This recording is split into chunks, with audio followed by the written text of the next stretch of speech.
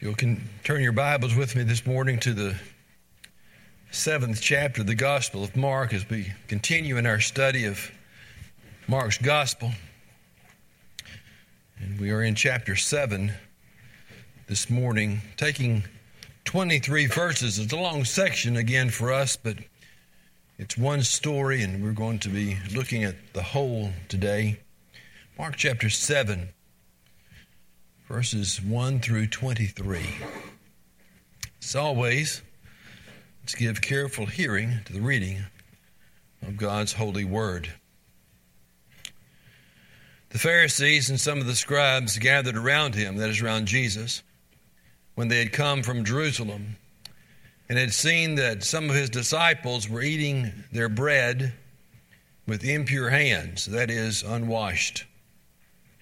For the Pharisees and all the Jews do not eat unless they carefully wash their hands, thus observing the traditions of the elders. And when they come from the marketplace, they do not eat unless they cleanse themselves. And there are many other things which they have received in order to observe, such as the washing of cups and pitchers and copper pots. The Pharisees and the scribes asked him, "Why do your disciples not walk according to the tradition of the elders, but eat their bread with impure hands?"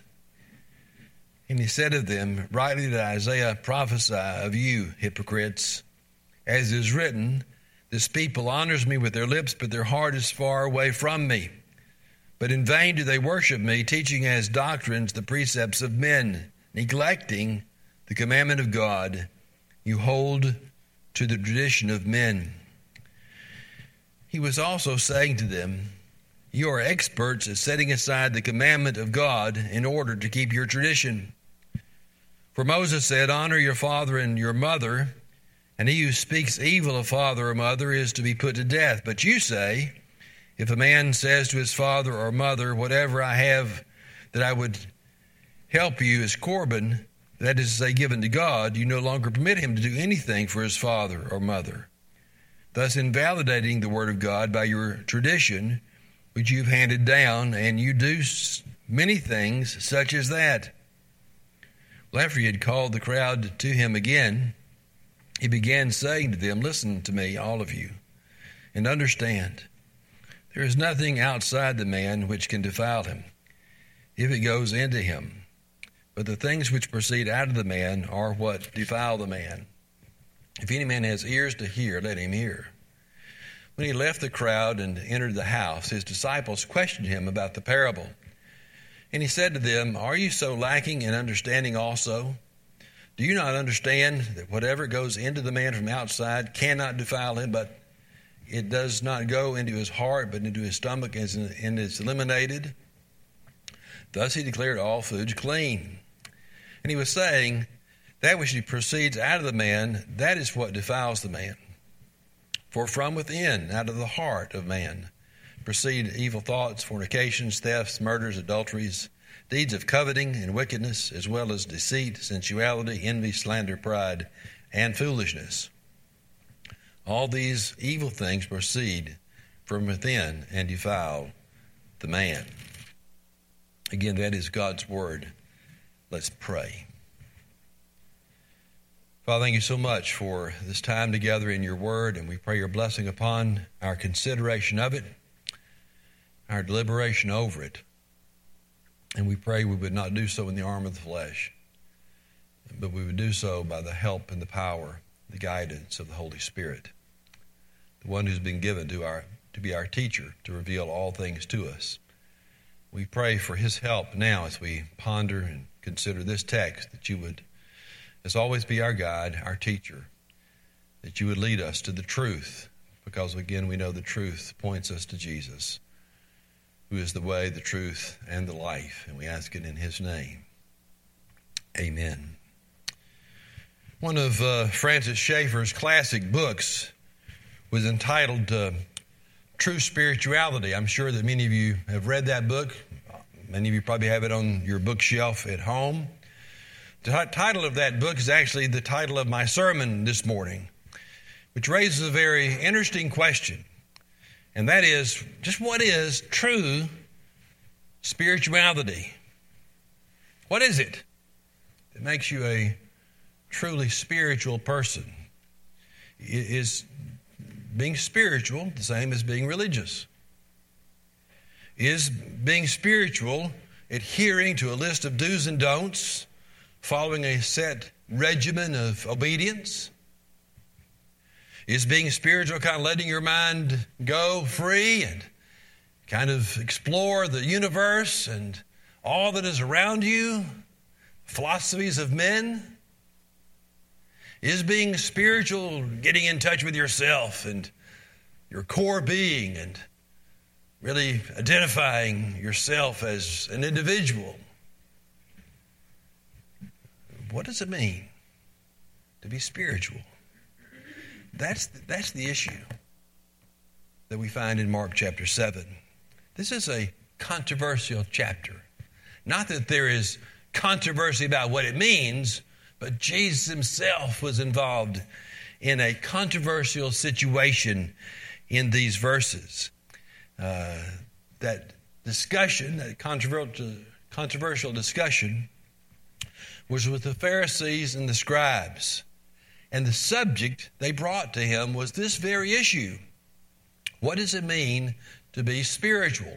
What is true spirituality? Well, in this text, a group of Pharisees and some of the scribes have traveled the 90 miles from Jerusalem to Galilee. And they've come for one purpose, and that was to confront Jesus. Now remember, this portion of the Gospel of Mark is describing what we know as Jesus' great Galilean ministry. A period of about 18 months when Jesus spent his time ministering in and around the Sea of Galilee and the villages, the towns surrounding it. And there's a good bit of tension. You can tell as you read this text. There's a good bit of tension here. The Jewish religious leaders are nervous because Jesus has been attracting a lot of attention. And that attention Jesus was attracting was making them very uncomfortable. Now, I skipped, you may have noticed, you've been keeping track, verses 53 through 56 of Mark. We didn't preach through that, but I want you to look at it with me as we move from chapter 6 to 7. It says, when they had crossed over, that's Jesus and the disciples, crossed over again the Sea of Galilee. They're going back and forth in this part of his ministry to the land of Gennesaret and more to the shore. When they got out of the boat, immediately the people recognized him and ran about that whole country and began to carry here and there on their pallets those who were sick to the place where they heard he was. Wherever he entered villages or cities or countryside, they were laying the sick in the marketplaces and imploring him that they might just touch the fringe of his cloak, and as many as touched it were cured. This was an amazing time. That the power of Jesus was manifest. It was evident. People all over Galilee were being healed. They were bringing their sick to him, bringing their loved ones to him. And if they just touched the fringe of his coat, they were healed. Well, news of what was going on in Galilee with Jesus made its way to Jerusalem, to the Jewish religious leaders. And again, as a result, they became quite nervous because Jesus was claiming to be the Son of God, the Messiah. And so they sent this delegation of religious leaders to confront Jesus. And we find in verse 1, the text says, in my version, they gathered around him. They gathered around him. The picture in my mind is these Pharisees and scribes. We don't know how many there were, but these scribes and Pharisees kind of encircling Jesus, confronting him, kind of getting in his face, we would say today, pressing around him, hemming him in, trying to intimidate him. These Jewish religious leaders, of course, considered Jesus and his followers to be subversive. They weren't following the Jewish ways, and so they came to put a little bit of ecclesiastical pressure on Jesus.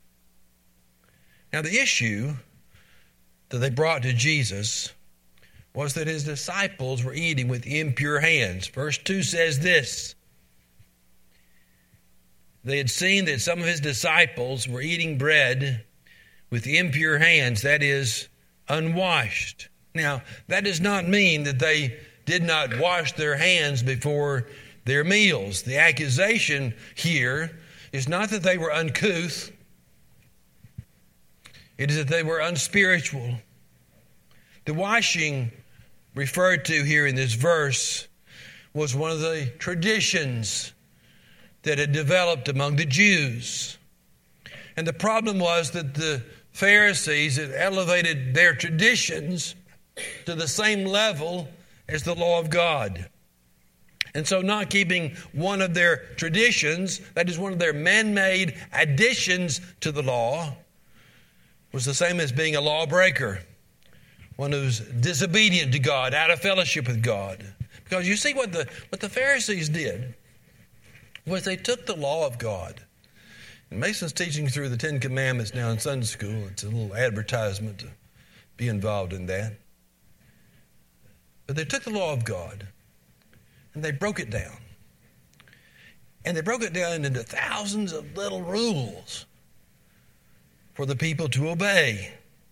Now, their goal really was to make the people's lives easier. Isn't it easier to go to a checklist and say, yes, I can do this, or no, I can't do that? Their goal was to have this list of traditional rules and regulations, these stipulations they drew apparently from the law of God, so the Jews could go and say, yes, I can do this. This is how far I can walk on the Sabbath day. This is what I can do on the Sabbath day. This is what I must do before my meal, during my meal, after my meal. All these regulations that the Jewish people were required to follow. And so they referred to as the tradition of the elders. Look with me at verse 5.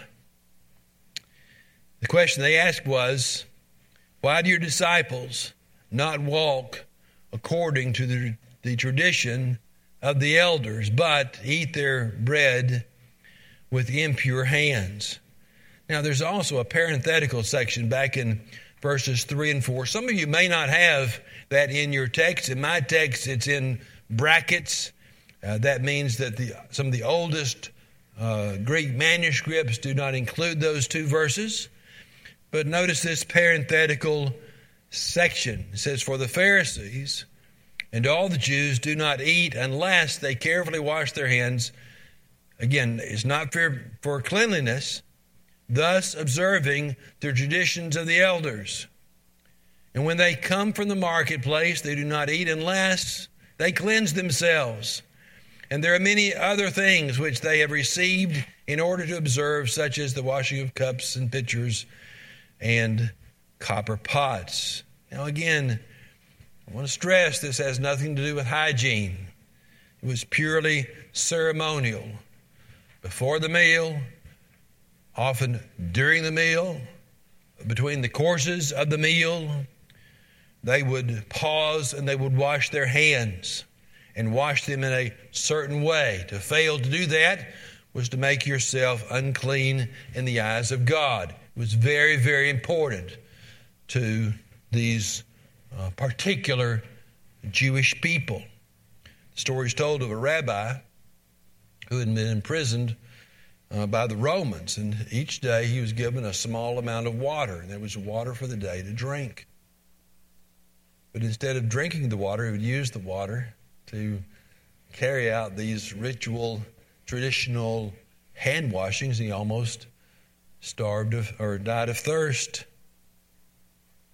That, you see, had become a test of spirituality for the Jews.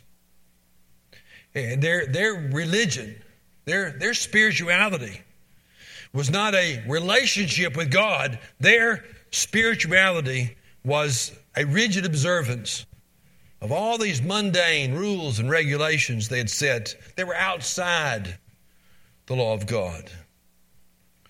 Now, Jesus, of course, was teaching something far different from that. That's what made them so nervous. And so they came here and they challenged him again in verse 5. Why do your disciples not walk according to the tradition of the elders, but eat their bread with impure hands? That is, why do your disciples not follow the path of true spirituality? Well, Jesus used that as an opportunity to deal with that very issue. It's what Mark 7 is about. It's about this whole issue of what is it that makes us a spiritual person. Now, if anyone should know about spirituality, it would be the Son of God, I would think.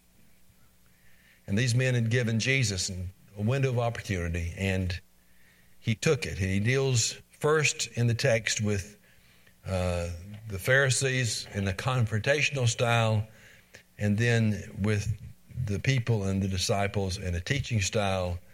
And I know that my introduction has gone extremely long this morning. The body will not be as long as usual. Two things.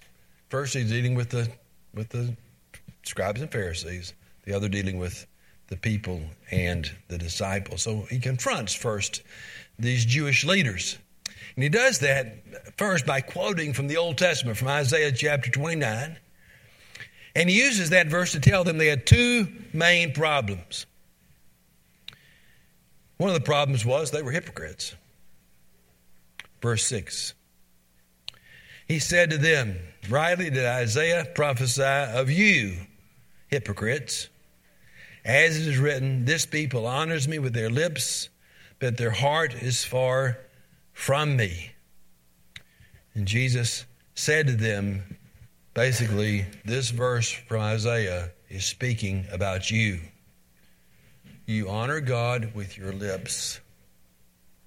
Your words are right, but your heart is far from Him. Your heart is wrong.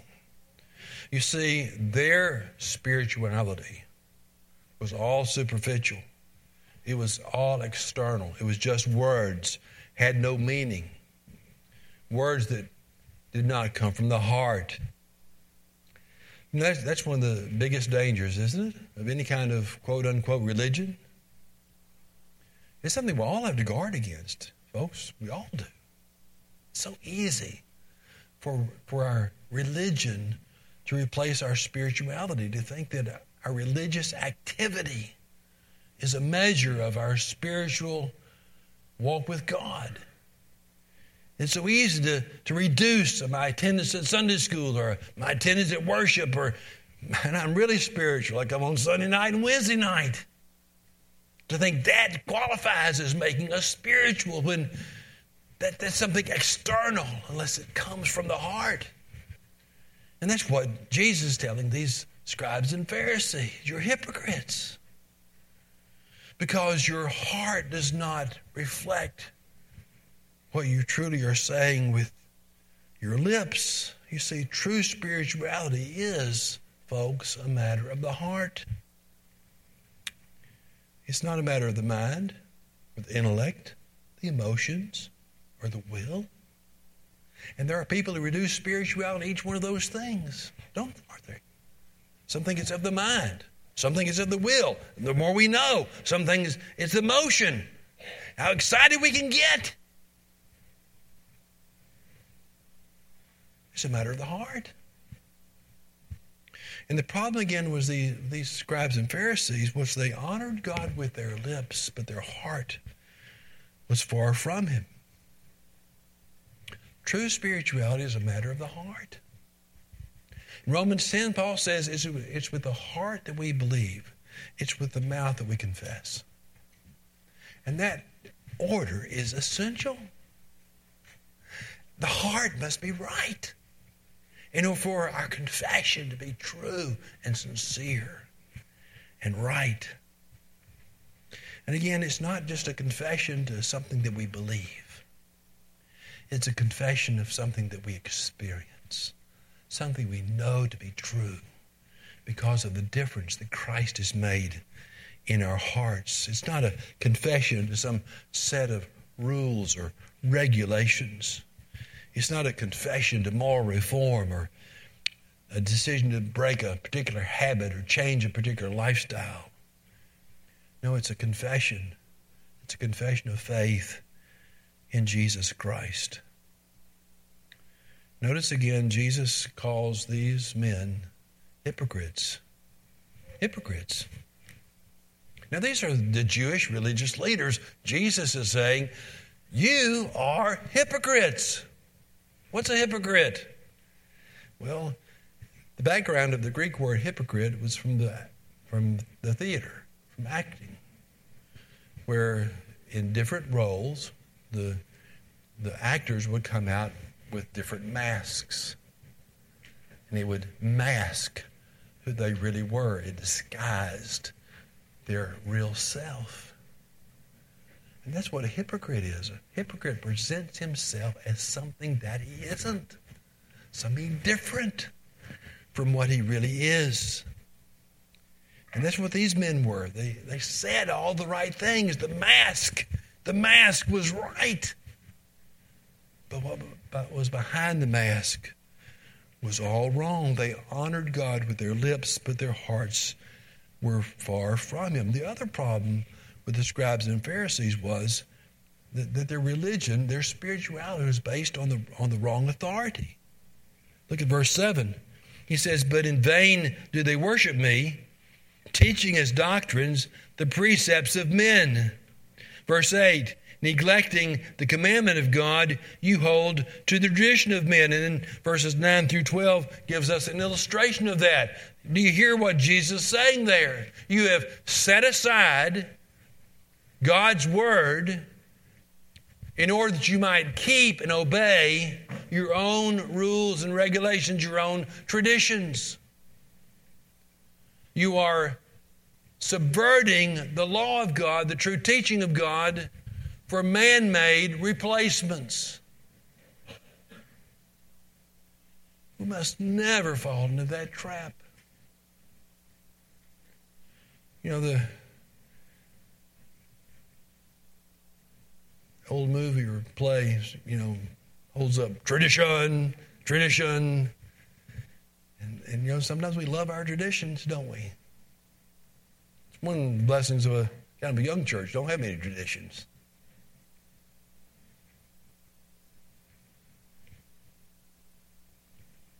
We should never allow our traditions, our man-made kind of things, subvert or replace true spirituality. Verse 8 says, verse 9, you are experts, he says. Of course, they consider themselves experts on the law. Notice what Jesus says, you are experts at setting aside the commandment of God in order to keep your tradition. So it's an interesting dynamic, isn't it? Where the scribes and Pharisees have come to confront Jesus, to challenge him on what his disciples are doing, and Jesus completely reverses the process. And now he's on the offensive, and he is challenging them about their spirituality. Well, second, Jesus deals with his followers and the disciples about this important matter of true spirituality. And we find in verse 14 that these scribes and Pharisees have apparently left. And Jesus calls the people back to him. It's like the scribes and Pharisees have interfered, and Jesus summons the crowd back to him. And there's a real sense of urgency in Jesus' voice. Listen to what he says in verse 14. Listen to me, all of you, and understand. How many of you parents have not said to your children, maybe like this, pointing your finger at them and say, listen to me. Listen to me. This is important. You hear what I'm about to tell you. You understand what I'm about to say to you. And that's where Jesus is here. The people have heard this discussion, and he's wanting them to be perfectly clear about what true spirituality is. And Jesus says it this way, verse 15. There's nothing outside the man which can defile him if he goes into him, but the things which proceed out of the man are what defile him. And that's where the scribes and Pharisees had gone wrong. Don't eat this. Don't taste that. Don't touch the other thing. Thinking that it was all these external things that determined our spirituality. Jesus said, that's all backwards. None of these external things determine your spirituality. What determines your spirituality is what is inside, in the heart. That's where spirituality is. It's not a form, a set of rules or regulations or requirements. It's not dutiful service, as important as service is, as I talked with the ladies last night. It comes from the heart. It's a matter of the heart. And then after the crowd left, it was just Jesus and the disciples again. Verse 17. When he left the crowd and entered the house, apparently that's the house where Jesus was staying, his disciples questioned him about the parable. That is, they were asking him about what he was teaching regarding true spirituality. And Jesus says it even more specifically. He says in verse 18, are you so lacking in understanding also? Do you not understand that whatever goes into a man from the outside cannot defile him? Because it does not go into his heart, but into his stomach, and is eliminated. These external things, Jesus says, really don't matter unless the heart is not right.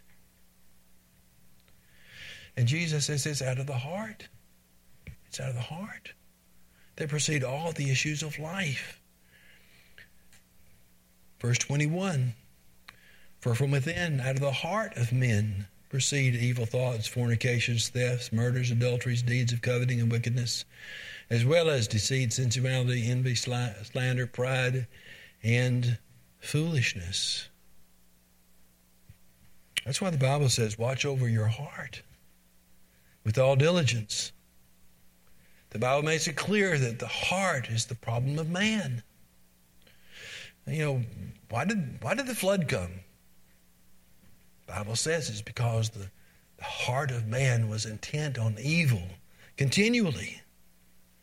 The Bible says of the unbeliever, his heart, his foolish heart was darkened. It says the heart of man is deceitful. It's desperately sick. And of course the Bible says God does not see as man sees. Man looks on the outward appearance, but God looks at the heart. My, y'all look good today.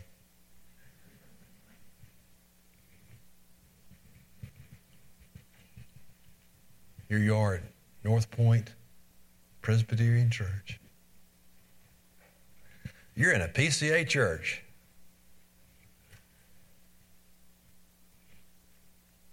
Here to worship. All I can see is the external. But God sees the real you. God sees your heart. And our spirituality is not determined by what we do. Our spirituality is determined by who we are. It's a changed heart. It's a new heart that produces obedience, true obedience, and true spirituality. That's what Jesus is saying. It's out of the heart. Out of the heart. That precede all the issues of man. And so what's important in regard to spirituality is to make sure that our spirituality is not something out there, but our spirituality is something in here. That it's not just a form of religion, but it's true spirituality, a genuine relationship and walk day by day with the living Savior. That's what pleases God. That's what God is looking for. He doesn't really care about what you've accomplished, how significant your life has become. He's concerned about your heart and your relationship with him, because one day when you stand before him, that and that alone is going to matter.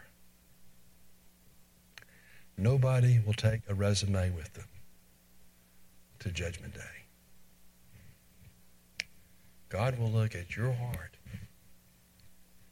and he will determine your level of spirituality based on that and that alone. Let's pray. Father, thank you so much for your word. We thank you for the words of Jesus, our great teacher, who tells us what it is to be truly a spiritual person. May we grasp that. May we apply it and cause us to be people who really have a relationship with Jesus, whose hearts have been changed, whose lives reflected, not from the outside, but from the inside. We ask it all in his name. Amen.